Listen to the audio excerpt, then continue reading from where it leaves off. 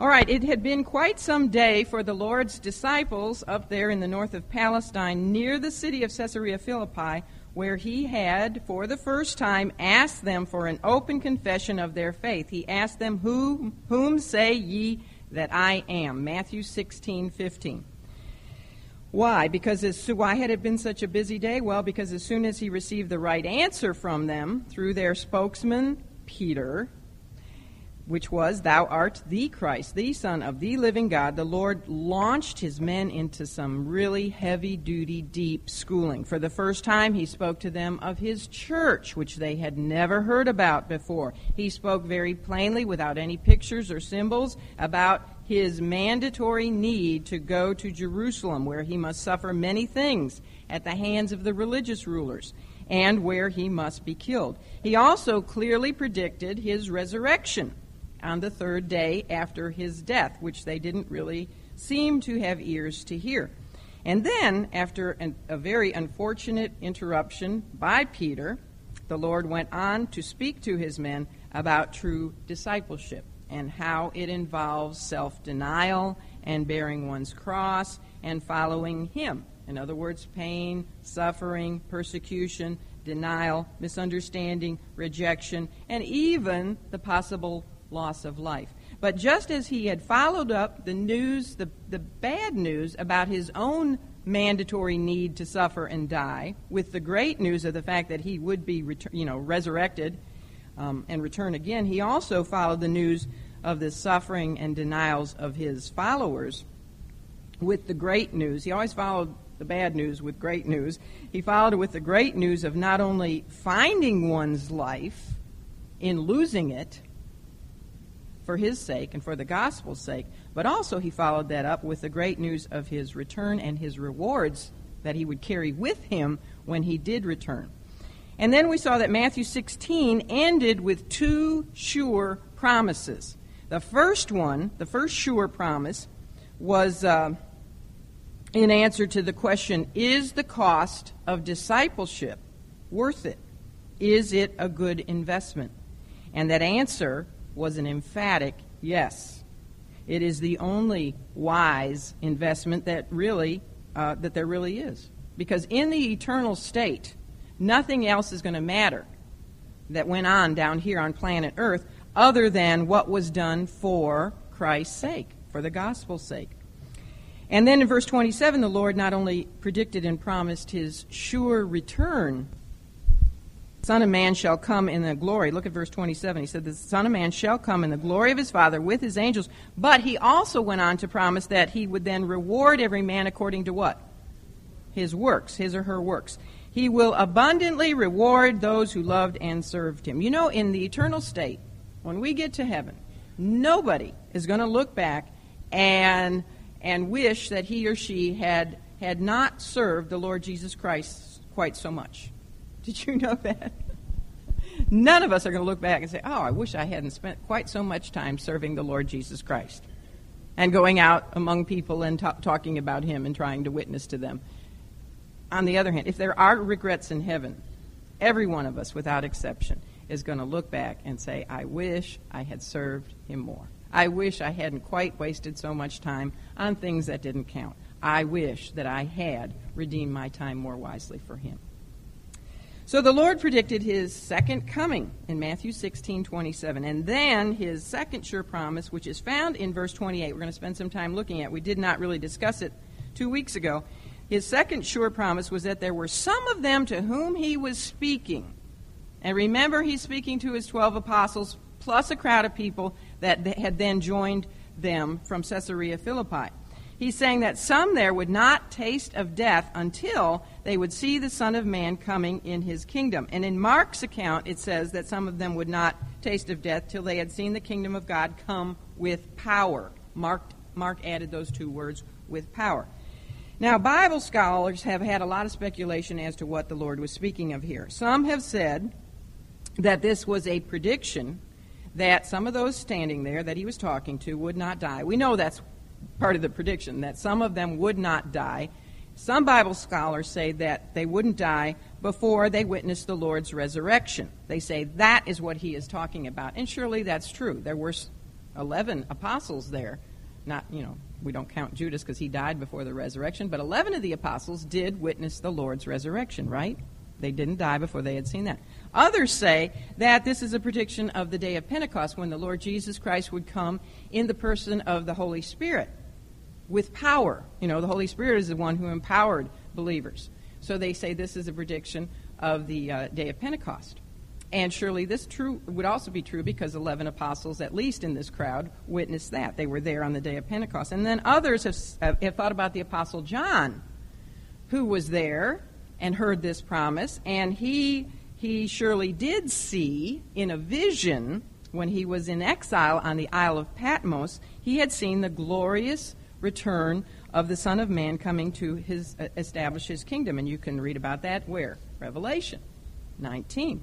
And then there are also a whole host of people who believe that this was a prediction of the Lord's Transfiguration, which was the very next chronologically recorded event to occur in the Lord's life, and indeed was witnessed by some of those who were standing there hearing his promise in verse 28 of chapter 16. And those three were Peter, James, and John.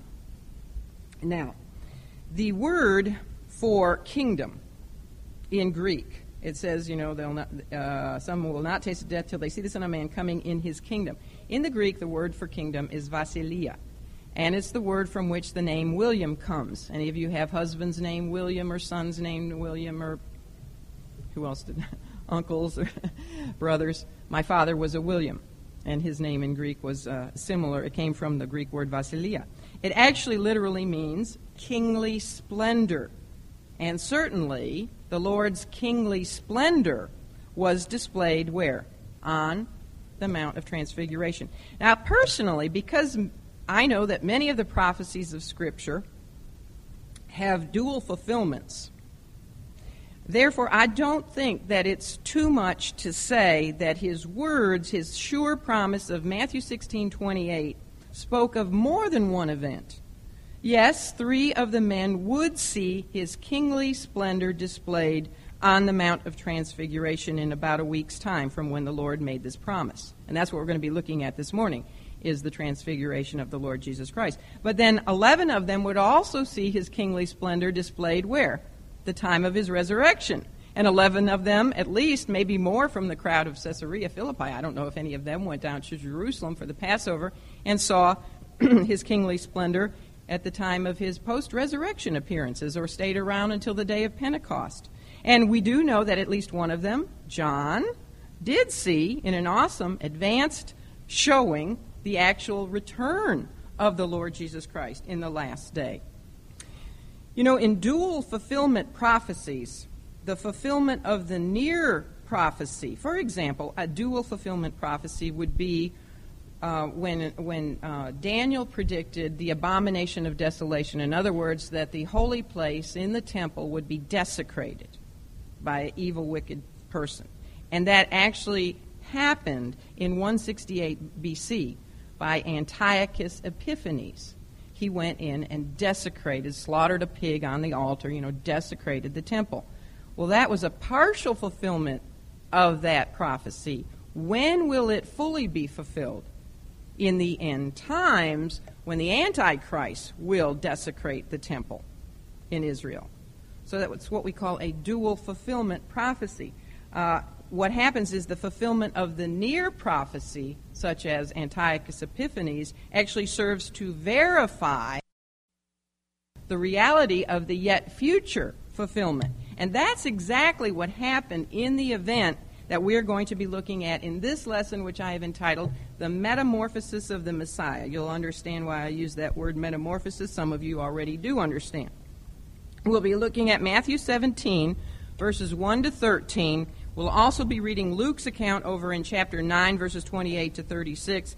I'll skip Mark's account, but we'll talk about a few places in Mark. But what the Lord did here is he verified the reliability of his promised second coming by giving a glimpse of his second coming kingly splendor to 3 of his apostles, his inner circle guys, Peter, James, and John.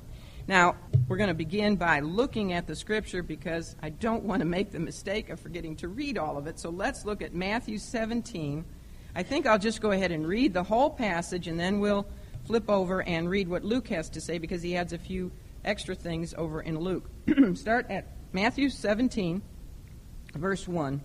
It says, "And after 6 days," this is 6 days after what he had just talked about in the preceding verses, when he had said he would return, and he said that some would not die before they saw him coming. So after 6 days, Jesus taketh Peter, James, and John, his brother, and bringeth them up into an high mountain apart, and was transfigured before them. And his face did shine as the sun, and his raiment was white as the light. And behold, there appeared unto them Moses and Elias, talking with him. Then answered, none else than who? Peter. Then answered Peter and said unto Jesus, Lord, it is good for us to be here. If thou wilt, let us make here 3 tabernacles, one for thee, and one for Moses, and one for Elias.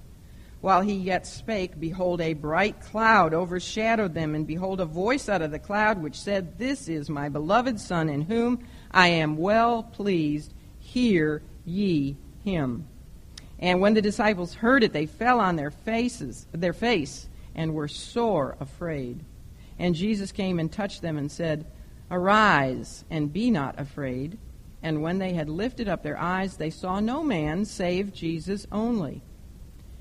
And as they came down from the mountain, Jesus charged them, saying, Tell the vision to no man, until the Son of Man be risen again from the dead. That is another prediction of his resurrection right there, isn't it?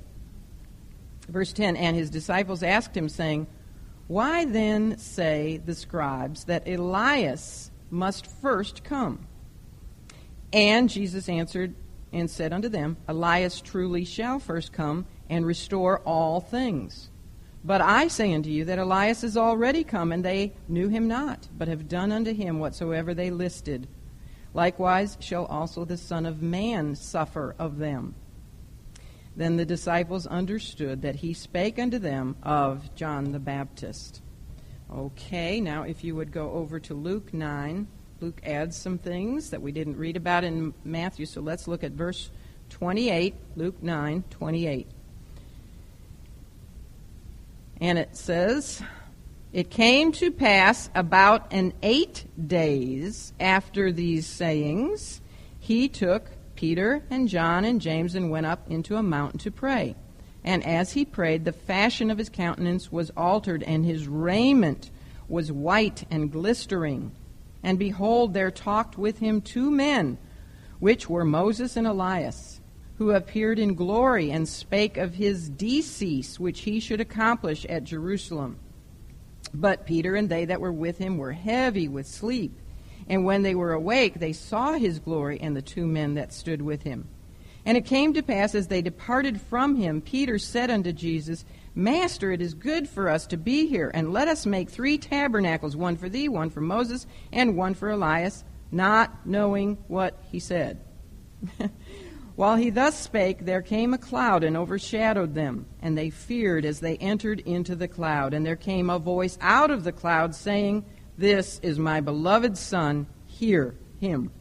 And when the voice was past, Jesus was found alone, and they kept it close, and told no man in those days any of those things which they had seen. Okay, you can stay there, or you can go back to Matthew. Matthew will be my primary reference, so you might want to go back to Matthew. All right, first of all, what I want to discuss is an issue of supposed discrepancy, which maybe some of you noticed right away as we read the 2 accounts, and this is one of those things that the critics love to jump on. They say, uh-oh, look here, another Bible error, because Matthew and Mark say that the experience of the Transfiguration occurred 6 days after what we had just discussed in Matthew 16, while Luke says, notice in Luke 9:20, was it 9:28? Is that the right verse, 9:20? He said that it was about 8 days after these sayings. We say, uh-oh, does our Bible have errors in it? Well, no, ladies. For one thing, first of all, Luke said about. He was just being approximate. Secondly, there's two ways you can count days. You can be exclusive or you can be inclusive of days. For example, if I said, okay, we're going to all meet here next Tuesday, and that'll be 6 days from now. See, I'm being exclusive. I'm not going to count today, Tuesday, and I'm not going to count next Tuesday. So I would say 6 days, okay? That would be Wednesday, Thursday, Friday, Saturday, Sunday, Monday, 6 days. And then we'll be back together on Tuesday. That's counting exclusively. Now, another way you could do it is say, well, we'll be back here next Tuesday, and that'll be 8 days from now, and that would be counting inclusively. I'm going to count today, all right, Tuesday, Wednesday, Thursday, Friday, Saturday, Sunday, Monday, Tuesday. And that's all that they were doing. All right, now another issue, and this one too, you can read all, is which mountain did the Transfiguration occur on? There are a lot of different mountains that have been proposed. The three main mountains I'm going to discuss. The first one would be Mount Hermon. And I kind of lean toward it being Mount Hermon.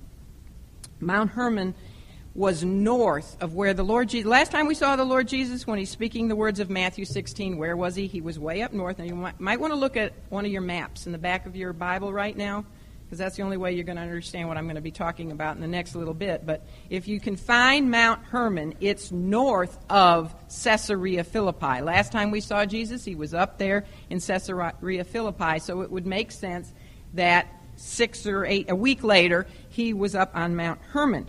It's about 9,000 feet elevation. It's a very big mountain. It's snow-capped for much of the year. But the only problem that commentators see with Mount Hermon being the Mount of Transfiguration is that in Christ's day it was outside of Palestine proper. It was actually in Gentile territory. And the problem is that as soon as Jesus comes down the mountain with his 3 apostles, he is met by not only his other 9 apostles, but also some scribes. And so they say there would not be any scribes up there in Gentile territory. So they exclude Mount Hermon. Now, I don't know if that's enough reason to exclude it, because maybe the scribes were just so anxious to find Jesus and criticize him at every opportunity. We already know how ubiquitous they were. Maybe they made an exception and did go up there outside of Palestine proper. I don't know. Another place that has been claimed for the Mount of Transfiguration is Mount Tabor. Now, here's where you have to look at your maps. Look south of the Sea of Galilee. You'll find Mount Tabor, I think, is on most Bible maps. It's about 6 miles to the east of Nazareth. You see it's south of Galilee. It was a mountain. It was not a high mountain. And that's one problem I have, because the Scripture did definitely say it was a high mountain. Mount Tabor is only 1,900 feet tall, so it's more like a big hill. And also, it was very far south. And we know that the next time we see Jesus after the Transfiguration, he heads down to Capernaum, and it says he passes through Galilee. So unless he and his men took a long walk from Caesarea Philippi, now they had a week to do it, so they could have, because they did do a lot of walking. So he could have left Caesarea Philippi and walked all the way south down to Mount Tabor. And that could have been because he decided that's where he wanted to have the Mount of Transfiguration experience. And then when he left there, he would have to go back up north and around and pass through part of Galilee, because that's what the Scripture will tell us. He passed through Galilee. That's Mark 9:30, to come to Capernaum. But geographically, it would have been a lot of extra walking. Another problem with it having been Mount Tabor is that at the time of Christ, there was a fortress located up there on Mount Tabor. Now, that doesn't mean that he and 3 men couldn't find another place other than the fortress, but he was going up there to pray. And so you'd think he would want a quiet place. But, on saying all that, I also say Mount Tabor would have been a very interesting place for the Lord Jesus to have had the Transfiguration experience, because the word Tabor in Hebrew means navel. Not like my son in the Navy naval, but navel, belly button navel. And Israel is said to be, and this is in Ezekiel, in 2 different places, Israel is said to be the Tabor, the navel of the earth. And land mass-wise, if you take all the land masses of the earth and go to the center point of the land masses, you are in Israel. It is indeed the navel of the earth.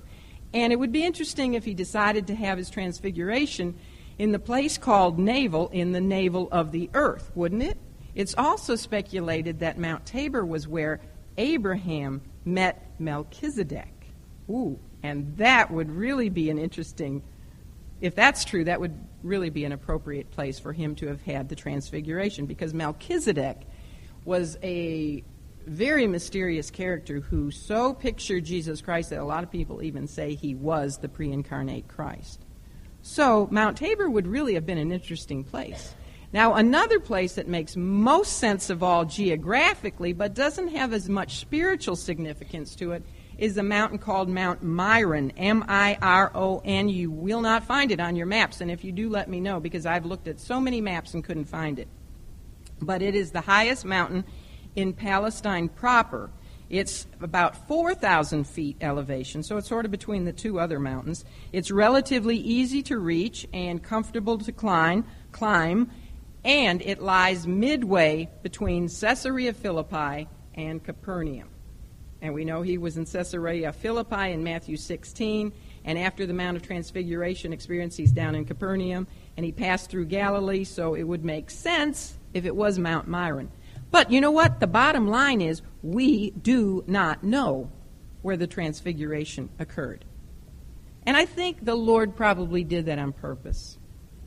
Or the Holy Spirit who inspired the gospel writers. They knew, because they were told by the guys who were there. But they were not inspired to tell us which mountain, because what would human nature be? What would human nature do? They already did this to some of those places. They already have put all kinds of shrines and temples there, and they would have worshipped the place more than the person. So I think he purposely did not allow us to know. So we don't know where it took place, but we do know that it did take place. And we do know that Jesus took just 3 of his disciples and went up to whatever mountain it was in order to pray. That's what Luke tells us. Matthew and Mark don't tell us, but Luke told us he went there to pray. And as he was praying, he was changed. He was transfigured. But before we get to that, I want to ask the question, why did the Lord take just 3 men? Why didn't he take all 12 of his apostles? Well, this is speculation, but let's speculate for a while. Perhaps it was because of their intimacy with him. These 3 were what we call the inner circle of the Lord's apostles. They had been with him the longest, and they knew him the best, with the exception of Andrew. Poor Andrew got left out, but he didn't seem to mind. He was a really good guy. But they were the first of the 4 disciples that ever followed the Lord Jesus. Also, they were intimate with one another. These guys, Peter, James, and John, had been in the fishing business together, along with Andrew, before they even met the Lord. And 2 of them were brothers, James and John. And that would help, in wanting to keep this thing intimate until after the resurrection. He didn't want anybody else to know about it. So it was important that he had men that were intimate to him. The Lord reads the heart. Maybe these were the 3 guys who really loved him the most. I don't know. But it was also important that they were intimate with one another. One of them, James, would be the first leader of the important church at Jerusalem, and he would also be the first one to be martyred. Another one, Peter, was simply a leader among men, and he would open the door of the gospel with the first preached message, right? Who was the first one to preach? Peter on the day of Pentecost. And the third one, John, would be the last apostle. His brother was the first apostle to be martyred. He was the last apostle to die. And he, John, was the one to receive the Revelation, the book of Revelation that closed out the Scriptures. So all 3 of these men were highly respected by the early church, and their word would be important. Not that the others weren't. Also, we know that in Deuteronomy 19:15 and other places, it tells us that it is at the mouth of 2 or 3 witnesses that a matter is established. So he had to take at least 2 or 3 in order for the matter of what they saw to be established, in order for there to be sufficient witnesses. I thought it was interesting when I got to thinking about the fact that there were 3 heavenly witnesses And there were also 3 earthly witnesses to the Transfiguration. We have the 3 heavenly witnesses, were God the Father, who spoke from heaven and said, "This is my beloved Son." And then there was Moses and Elijah. And the 3 earthly witnesses, Peter, James, and John. We also have 3 different inspired gospel account witnesses to this event. And did you ever think about this before? Peter, James, and John were not the men who were privileged to write about the Transfiguration, although those were the 3 that saw it. But the 3 that recorded it for us were Matthew, Mark, and Luke. Not John. Now, John would have been the only one who saw it and also got to write a gospel. But John's gospel doesn't give us the account of the Transfiguration. Now, why do you think that was? Yes, exactly. It would have been too much of a temptation to say, I was there. I saw this firsthand. But James didn't get to write anything because he died first, too soon. But Peter did write. We'll read it a little later. He did write a little bit about what he saw in one of his epistles. Both of his epistles actually center on the second coming glory of the Lord Jesus Christ. So he never forgot this experience. Also, where did Mark get all of his information? Mark's gospel is really the gospel of Peter. Peter is the one who gave Mark most of his information. Of course, the Holy Spirit inspired it. And John also, of course, told us what he saw in the kingly splendor of the Lord Jesus Christ in John 1:14. I think I'll read that a little bit later, and also in the book of Revelation. So they all did get to talk about it a little bit, but we had 3 gospel witnesses, 3 earthly witnesses, and 3 heavenly witnesses. Most certainly, if the Lord had allowed all 12 of his disciples to see his unveiled glory, don't you know that at least one of them would have broken the secret? You have a lot better opportunity for your secrets not to get told if you only tell 3 of your close friends and not 12 of your close friends. Did you know that? Especially if those friends are women. Maybe that's not true. Men can be pretty bad gossips too, but... All right, now what are some of the reasons behind this event other than the fact that it was an anticipation of the ultimate splendor of Jesus' coming as the glorious Son of Man? Well, for one thing, it gave God's seal of approval to Peter's earlier confession on behalf of all the apostles, except Judas, that Jesus truly is the Son of God. Anyway, isn't it interesting that the Transfiguration followed the confession rather than the other way around? It would not have been so meaningful if after Peter and the others saw the Lord Jesus transfigured, his divine glory radiating out from inside of him, and then they said, "Oh, thou art the Christ, the Son of the living God." That wouldn't have been nearly as significant and as meaningful if it wasn't the way that it was. The way that it was is they said it first. And that's just how Christianity is, isn't it? We believe first, and then we are given more and more assurance. So first they made the confession, and then they got the proof. Anyway, so it was God's seal of approval to Peter's earlier confession. Yes, indeed, Jesus is the Christ. He is the Son of the living God. It was also, think about this, it was God the Father's way of giving encouragement to his beloved Son. His Son was now going to begin his death march. And this is one reason I lean toward Mount Hermon, although I like the site of Mount Tabor because of all the significance. But because he's going to begin his death march down toward Jerusalem from here on, I thought it would be interesting that he goes to the highest mountain and to the most northern mountain to now begin that march down toward Jerusalem. But it was God's encouragement to his Son. He tells his Son how pleased he is with him. It was also for the Lord, it was a reminder of the unveiled glory that awaited him beyond the suffering of the cross. He endured the shame and the suffering of the cross. Why? Because he looked forward to the joy that was set before him. This was a way of saying, the glory is yours. Once you go to the cross, the glory will be yours, the full power of the glory again. So it was, all these things were an encouragement. It was teaching the disciples and encouraging the Son. Well, from Luke's account, we discovered that when they got to their destination on the mountain, the Lord withdrew from his men to pray. And while he was praying, what were Peter, James, and John doing? Oh, no. They were heavy with sleep, it tells us. Is that in Luke, or is that... it's over in Luke 9:32. It says they were heavy with sleep. We have not gotten there, but 4 years or 5 years from now, when we get to the scene in the Garden of Gethsemane, what do we find again? That they're heavy with sleep.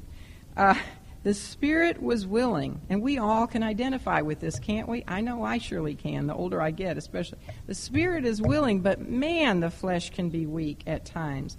You know what this tells me? This tells me that following the Lord Jesus Christ is not easy work. It is not easy work. Now, we've talked about this so many times, all three of these men were burly, rough and tough, rugged fishermen. They were used to being out all night, fighting storms, fishing, rowing. I mean, they were strong guys, and yet they're always tired following the Lord Jesus. Now, this would make sense that they were heavy with sleep if they had climbed a 9,000-foot mountain. It would also make sense if they had walked from Caesarea Philippi all the way down to Mount Tabor, that they were just exhausted. But I thought, what a shame it is that these guys slept through the greatest display of Christ's glory, of the greatest display of his divinity, his deity. They slept through most of it. They missed most of the conversation that he had with Moses and Elijah. We get that from Luke's account. They just heard the end of it. And they also slept through the greatest display of the Lord's humanity when he was there in the Garden of Gethsemane and he was praying in such excruciating, fervent prayer. You know, Father, if it be possible, let this cup pass from me, but nevertheless not my will, but thy will be done. He was sweating drops of blood. His prayer was so fervent. They missed his greatest display of deity. They missed his greatest display of humanity, or at least most of it. And I couldn't help but think, Lord, what have I missed? What have I missed? In heaven, am I going to find out all the wonderful things that I missed because my spirit was willing, but my flesh was weak?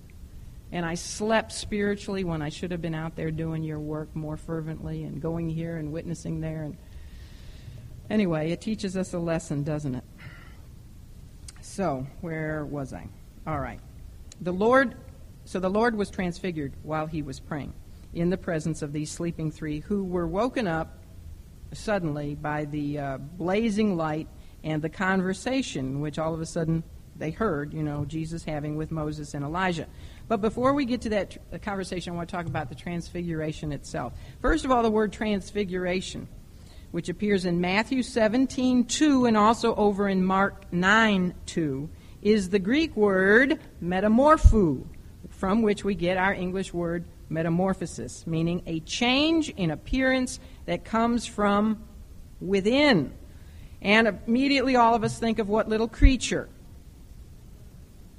Yeah, it starts with the caterpillar. We all think of the caterpillar who builds itself a cocoon and then amazingly changes appearance within that cocoon to emerge as a beautiful butterfly. That's the process of metamorphosis, and is not that one of the great marvels of this world? Scientists know that it happens, but they can't explain why. How in the world does that happen? This ugly little creature with all these little legs goes into this, builds a cocoon around itself, and then emerges as a gorgeous butterfly. Just unbelievable. The transfiguration glory was not a reflected glory. It was not a glory that came from the outside. It was a glory that was radiated from the inside of the Lord. The change that appeared on the outside came from within as his essential divine glory. His divine glory was allowed to shine forth out from him. As far as the written record is concerned, this is the only time in Jesus' earthly ministry that his glory was revealed in this way before his resurrection. So how is it described for us? Well, Matthew tells us that his face did shine as what? The sun. Can you look at the sun? directly look at the sun, not for more than a second, or with sunglasses on. And it says his raiment, his clothing was white as light. And Mark tells us that his clothing became shining, exceeding white as snow, as no fuller or no Clorox, no whitener on earth can whiten them.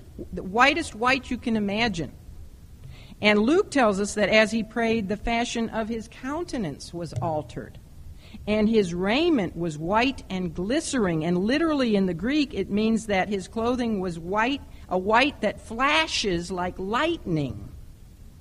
There's no human words that can really describe the brilliance of the glory that was revealed to Peter, James, and John.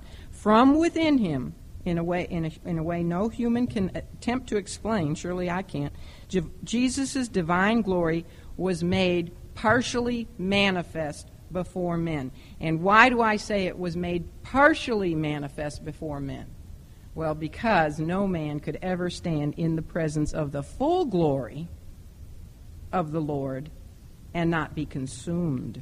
It says in 1 Timothy 6, verses 14 and 16, Christ dwells in the light which no man can approach unto, whom no man hath seen nor can see.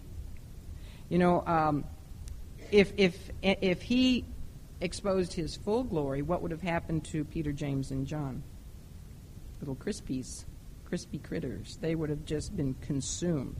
So this then was the greatest confirmation yet of the deity of the Lord Jesus Christ. This is none other than a revelation to men of the essential glory of God that belongs to the Son.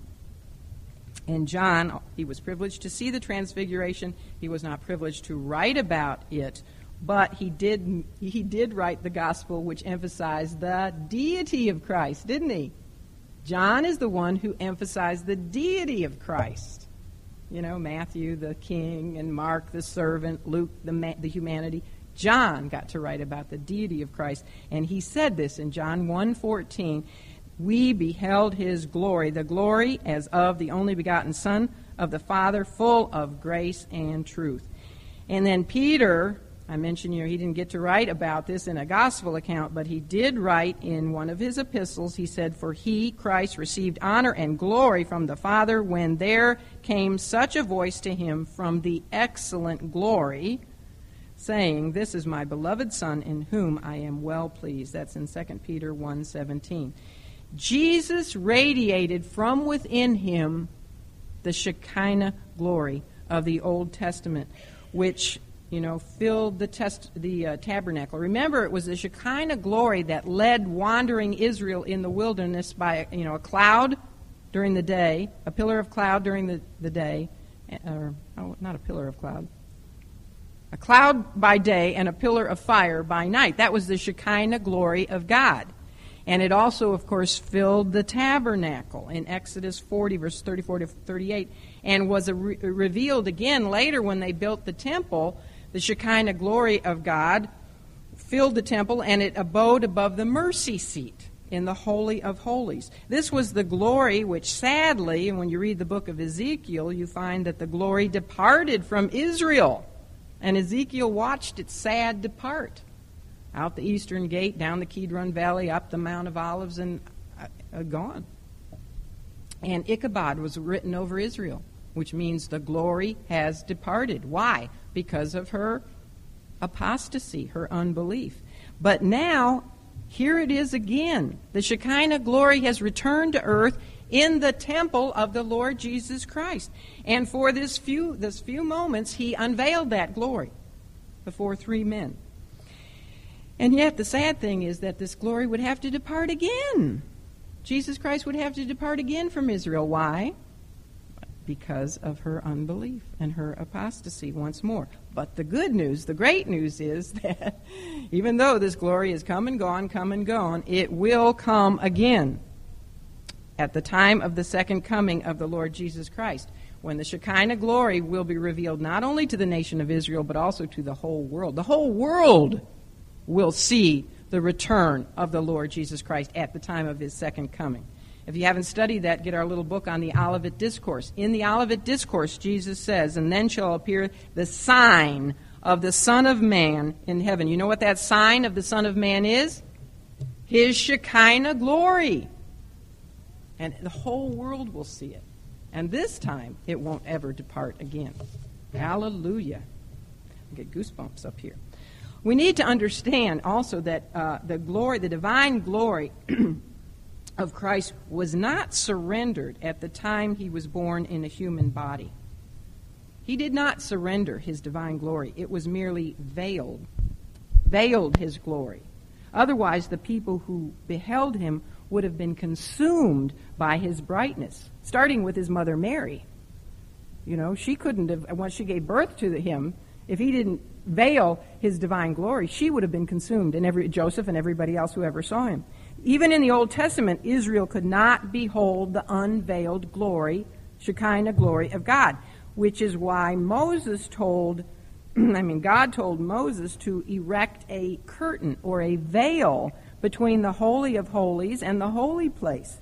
You know, that's because it was not only, and the veil was a man's hand width. It was a very thick veil. That's why it was such a miracle when it was rent at the time of the Lord's death. The veil was not only spoke of the people's unworthiness to enter the presence of a holy God because of their sin, but think about this. It also protected the people. The veil protected the people from being consumed by the brightness of his glory. So the veil was actually a gracious provision that made it possible for a holy God to dwell in the midst of an unholy people. You see, the physical body of the Lord Jesus Christ, we are told in the book of Hebrews, Christ's body was to him what the veil was to the temple, the tabernacle. His glory was not surrendered at the time of his incarnation, but it was veiled, so that it was veiled in a flesh and blood body, a cocoon structure, we could say. It was veiled so that God again might dwell among people and not consume them. You know, the real marvel is not the unveiling of the glory of Jesus Christ on the Mount of Transfiguration. The real marvel that he veiled his glory to begin with, that he veiled his glory in a human body. That's the real marvel. Not that he unveiled it for a few moments, but that he ever veiled it to begin with. That he was willing to become a man. That he was willing to hide his glory in a human body. That's really the marvel, isn't it? So the Transfiguration was a revelation in part of the essential glory that belongs to Christ and which one day will be openly revealed to all. So how does the metamorphosis of the Messiah apply to us practically? Well, we know that because of the Lord's finished work on Mount Calvary, on the cross, and his resurrection, he now lives where? Christ now lives, in heaven, in his total, full, unveiled glory. The amazing thing is that he shares that glory with those of us who have put our faith in him. In his high priestly prayer of John chapter 17, he said to his Father, "And the glory which thou gavest me, Father, I have given them." Speaking of his followers, believers.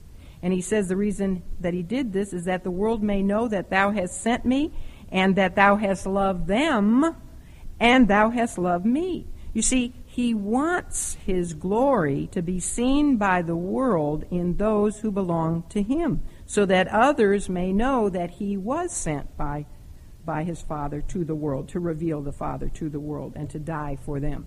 The good news for us is that we don't have to wait until we get to heaven. We don't have to sit around waiting until we get to heaven to share in the Lord's transfiguration glory. We can partially have it here. We will fully have it there, but we can partially have it here. The same word, metamorpho, is used in Revelation 2:12. Now, we all know Revelation 12, 1 and 2, right? I beseech ye, therefore, brethren, by the mercies of God, that ye present your bodies a living sacrifice, holy and acceptable unto God, which is just reasonable service. And be Did I say Revelation? Yeah, Romans. Yes. Thank you. No, Romans. Yeah, I'm sorry. Romans, not Revelation. Romans 12, 1 and 2. And he says, be not conformed to this world. In other words, don't be molded into to what this world would like to make us, but be ye transformed. You know what that word transformed is? Metamorphosis. Be ye transfigured. Be ye metamorphosized. How? How are we metamorphosized? How are we changed from the inside out? By the renewing of our minds. That's the key, the renewing of our minds. Yeah, we need to have the mind of Christ. And how do we do that? Well, when we surrender ourselves as living sacrifices, holy and acceptable unto God, then, and when we're surrendered ourselves to Him, He will transfigure our minds. As we yield to the Spirit of God, He changes us. He transfigures us from glory to glory. We look into the mirror of His Word, we see Him, and we are changed more and more into His image as we look into the mirror and yield ourselves to the Spirit. And this metamorphosis process is theologically called what? Starts with an S. Sanctification. You know, I thought about the fact that there are two basic words to explain all of Christianity. Conversion and conformity. We are converted in Christ. That's where it begins. Conversion in Christ, and then the rest of the time, it's a conformity to Christ. More and more conformed into His image. And that's the ultimate goal of the Father for each and every one of His children. That's why He puts us through all the things He puts us through. It's not for so much for our happiness, but it's so that we might lean more on Him, trust more in Him, and become more like Him. And another key to it is not only the Word of God, but what was Jesus doing when He was transfigured? He was praying. Prayer is another key to being transfigured. Warren Wiersbe, in his commentary, says that this must have been the greatest Bible conference of all time. Can you imagine? Now, it was wonderful to have Joan here last week, but can you imagine if I announced to you that next week we were going to have Moses here to speak to you. Elijah was going to come, and key speaker would be the Lord Jesus Christ Himself. Now, do you hope that this place would be packed out? Absolutely. I hope it would be. And not only did they have the greatest speakers, the greatest Bible, I can't imagine going to a better Bible conference than that, but also they were talking about the greatest subject because they were talking about the Lord's redemptive work up there. Well, why do you suppose that these two Old Testament saints were chosen by God to be the ones to meet with the Lord Jesus up there on the Mount of Transfiguration? Why didn't John the Baptist appear? He was dead. Couldn't have God brought him back, and he and Jesus could have had a good time talking up there? Why didn't God bring back Abraham? After all, he's the father of the faith. Or what about David? Jesus was from the lineage of David. He was going to sit on the throne of David. Why not somebody else that you could think about? Why Moses and why Elijah? Well, probably, you could read lots of different explanations, but and a lot of them make sense, but probably the best one of all is that Moses represented the law, and Elijah represented the prophets, and Jesus Christ is the fulfillment of both the law and the prophets. The important thing, though, is not so much the men, but their conversation with Jesus. What were they speaking about? Well, we are told that they were speaking with the Lord about His decease. That's in Luke 9:31, His decease, His departure. And the Greek word literally is His exodus. His exodus. I love that. I wish the English had done that and said His exodus. The Old Testament exodus, which Moses led, and maybe that's also why Moses was there. That exodus liberated a people from the bondage that they had endured under the Egyptians. Well, the exodus of Jesus out of the grave would lead believers out of their bondage to sin and death. Peter, James, and John not only witnessed the confirmation of Christ's divine glory at the Transfiguration, but they also received confirmation of His divine redemptive plan from representatives of the law and the prophets. And this redemptive plan, remember, is what they found so difficult to accept, that he would have to suffer many things, that he would have to go to Jerusalem, suffer many things, and that he would have to be killed, that he would have to decease. And yet when they wake up, that's what they hear Moses and Elijah talking to the Lord about, his exodus, his decease. I couldn't help, well, I hate to get off on a tangent, but I couldn't help but thinking, these guys had to come from paradise, the paradise section of Hades. They were not yet in the presence of the Lord. But what do you think was going on down there in the paradise section of Hades? I think that Moses and Elijah and all the other Old Testament saints were studying the Scripture, and they knew what was going to happen. They were getting very, very excited. They knew Jesus was on earth, and that the time of his approaching exodus was approaching, when he would go to the cross and die and raise from the dead and come down and set them free and take them up into the presence of God the Father. These guys were excited about this. And I think they were there in the Mount of Transfiguration. This is speculation, but I know they were talking about his exodus. I think they were there encouraging the Lord, saying, oh, we can't wait, this is so exciting, And they understood. This gives me the idea that in heaven we're going to be also talking about the Lord and what he did and studying the Scriptures and just having a good time through all of eternity, because we're not even scratching the surface, the depth of this book. We're just scratching the surface of it. But anyway, it's exciting. The use of the Greek word exodus actually helps us to understand the Lord's own attitude about his death. You know how he saw it? You know how he saw his own approaching death? He saw it as an act that would liberate him from that period of bondage that he was in a cocoon type of structure. Do you ever feel that way? Do you ever feel? I do, quite a bit, especially as this old cocoon of mine is getting older and older. I feel like, I am entrapped. The real me is entrapped in this cocoon, this shell. And one day, it's going to be so marvelous. One day I'm going to escape from this shell. And I'm going to emerge as a beautiful butterfly and flutter away, up and away. And away we go to be with Jesus forever and ever. Isn't that a beautiful way to look at death? We don't look forward to the dying process, and maybe we won't have to die. I have a theory on that we're not going to. So, like I said before, hang in there, ladies.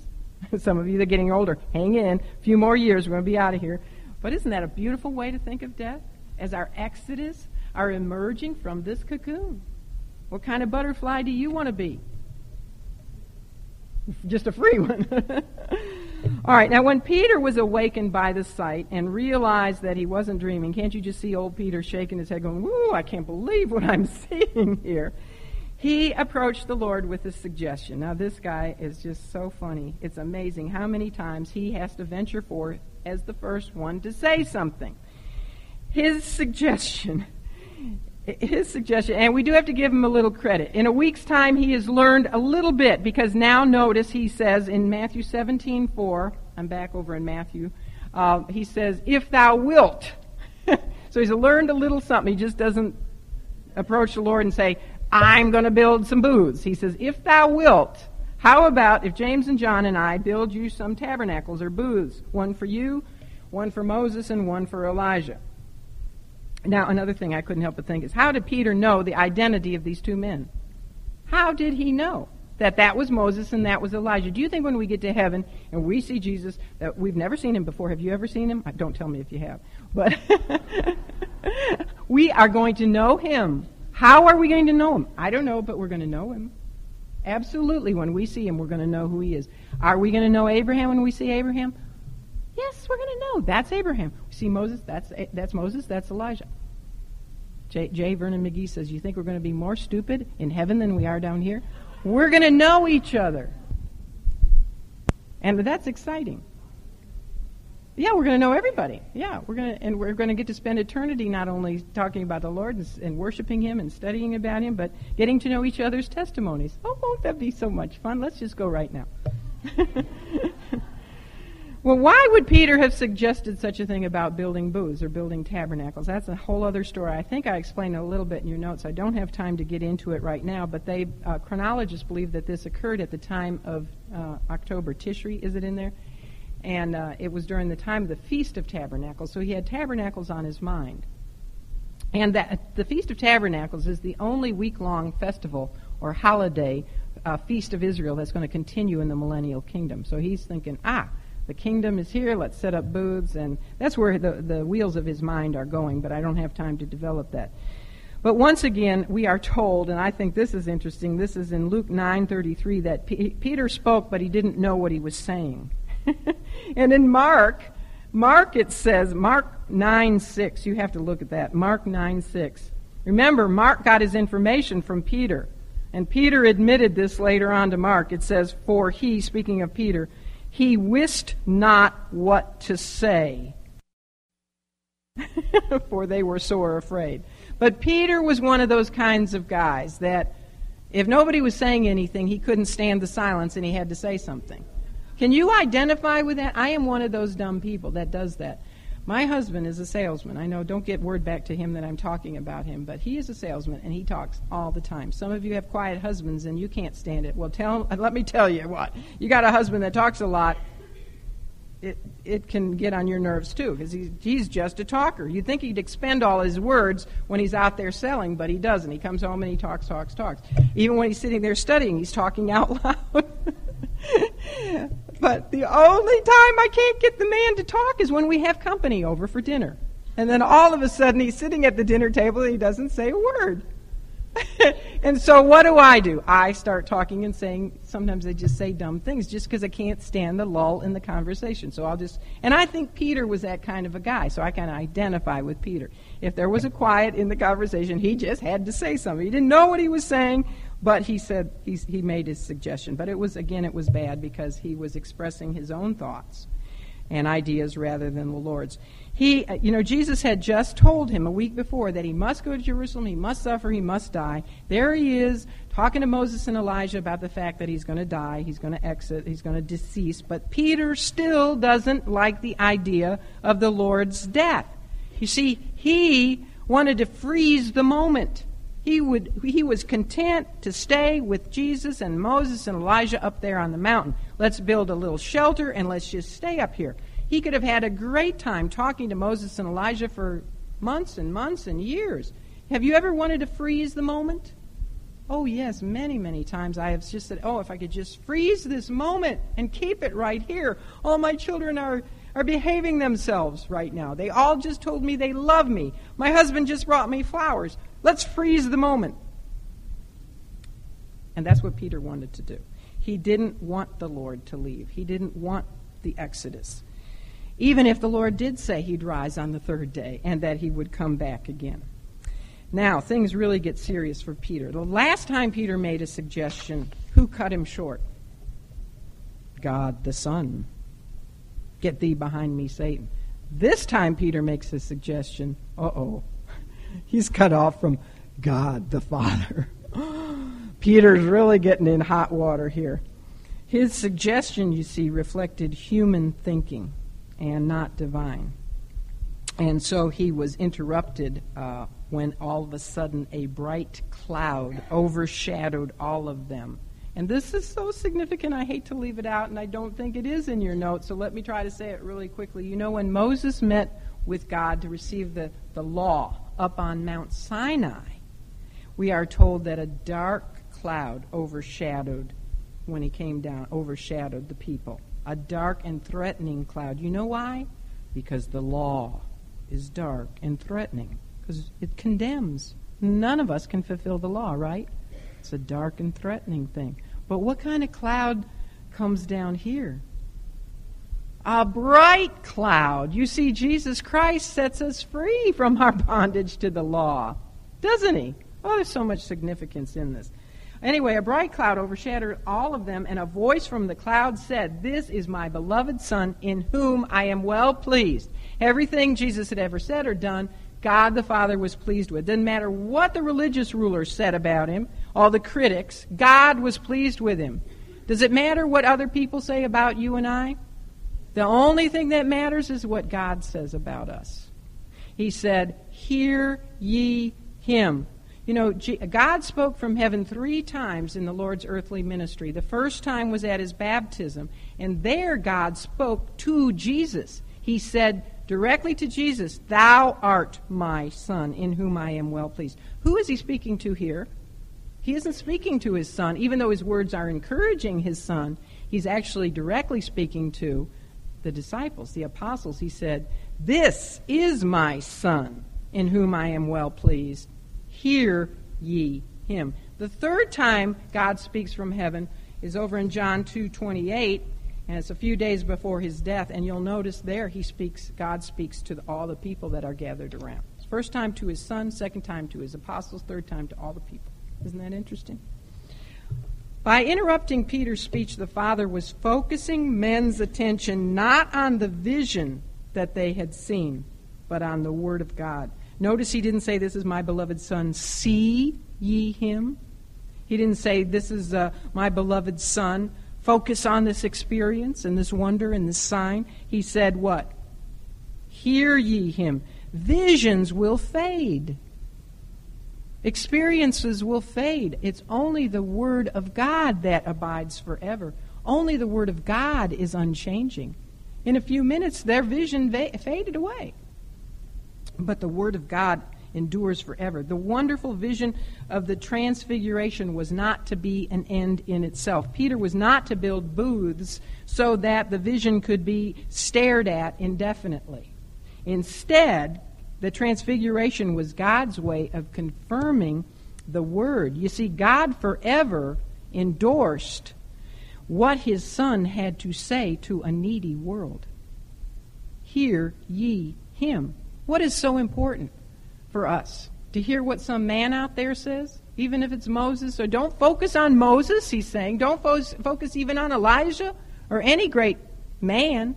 Focus on the words of my Son. And that's why I think it doesn't matter if it takes us 10 years to study the life of Christ. We're being obedient to God the Father because he said, "Hear ye him." And we're hearing and listening and studying to every single word that the Lord Jesus Christ said. So we're being obedient to that command. He says, don't put him on any equal basis with any other man. He was rebuking Peter. How dare you say, that my son would be on an equal basis with Moses and Elijah, and you're going to build booths for all three of them. Hear my son when he says that he must go to Jerusalem, and he must suffer at the hands of the religious rulers, and he must die. And believe it. And when he tells you that discipleship involves self-denial, not self-esteem, self-denial, and when he tells you that discipleship involves bearing our own cross and perhaps misunderstanding and persecution and even possibly death, and certainly following him in obedience, then what? Hear ye him. And if he says he's going to be resurrected, guys, why don't you hear him on the third day? And when he says he's going to build his church and then return again in the glory in which you see him right now, then believe him and live your lives in light of that truth. Hear him. Discipleship is not built on spectacular visions and experiences. I know that's a tendency with many people in Christendom today, is they want to go from one experience, one mountaintop spiritual high to another. Some people just want one experience, one vision, one sign, one wonder. Be careful what you read, too, about all these people who have these after-death experiences and all this sort of stuff.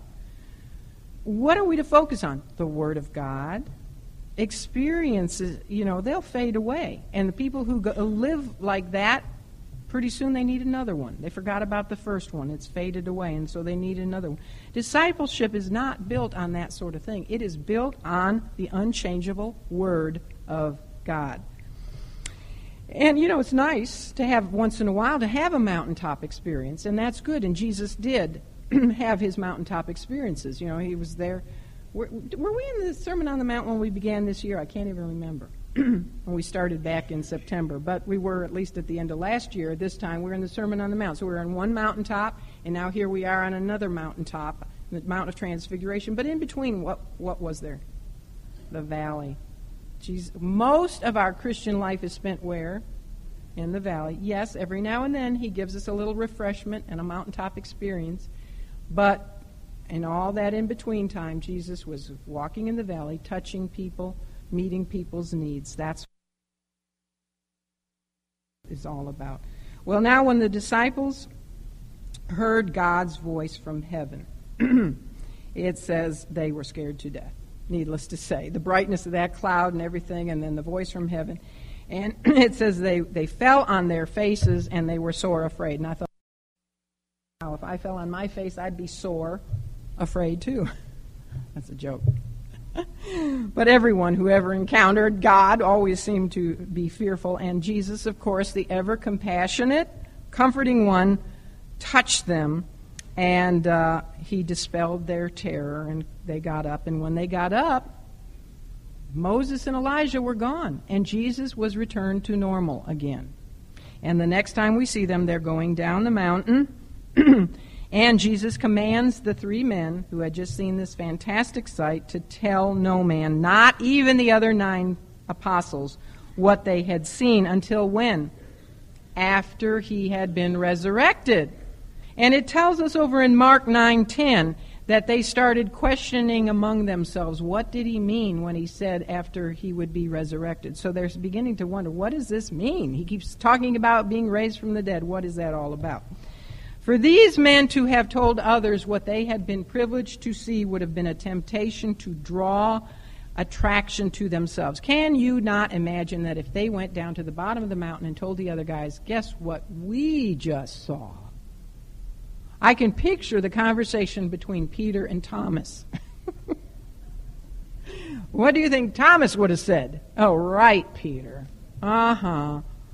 I don't believe you. I wouldn't believe it if I saw it with my own 2 eyes. And, of course, there's already strife between the apostles. We'll read about this, there's who's the greatest, da-da-da.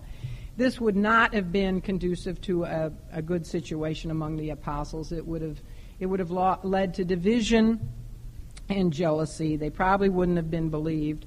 If they had told the people about what they had seen, what do you know the people would have been doing? Scrambling up the mountain, looking through the woods or the snow for Moses and Elijah, or saying, Jesus, do it again, we want to see it. They would have been building shrines there, until these men were empowered with God the Holy Spirit. They weren't really equipped yet to speak about what they had seen. And then we even noticed that really God didn't inspire them to be the ones, just so they wouldn't get puffed up, just like when Paul was in glory and couldn't write about it. All right, so I'm out of time. Do you want me to stop right here? Okay, I'll just finish. I'm maybe 3 minutes and I can be finished. This whole event raised within the men's minds as they're coming down the mountain. They had a chronological problem with what they had seen. We could call it an eschatological question. They had just seen Elijah. And if you go over just to the last book of the Old Testament and look at the very last chapter, Malachi 4, the last 2 verses of the Old Testament were a prediction that Elijah would come before the Messiah. It's a prediction about Elijah, the forerunner of the Messiah. They had just seen Elijah up there on the Mount of Transfiguration. So naturally, and the scribes, they mention, as they're talking to the Lord in Matthew 17, that the scribes said that first Elijah must come. The scribes were correct. First, Elijah must come and set things, restore the people. Get them ready for the coming of the Messiah and the establishment of the kingdom. So you can see how they're thinking. They're coming down the mountain. Well, we've just seen Elijah. It must mean that you're about to set up the kingdom. Elijah has come. But why did Elijah disappear? Why isn't he still here now? And isn't he going to stay around to restore the people so that that you can set up your kingdom? They're confused. Now, they had known about John the Baptist, and they had hoped that John the Baptist was like a dual fulfillment prophecy, that he had come in the spirit and in the power of Elijah. But they're confused because John's ministry fizzled out real fast. So they're asking Jesus, why do the scribes say that Elijah must come first? What's the story here? And he confirms to them, if you look at his answer in Matthew 17, he confirms to them that, yes, that's right, Elijah must come first. Let me read it.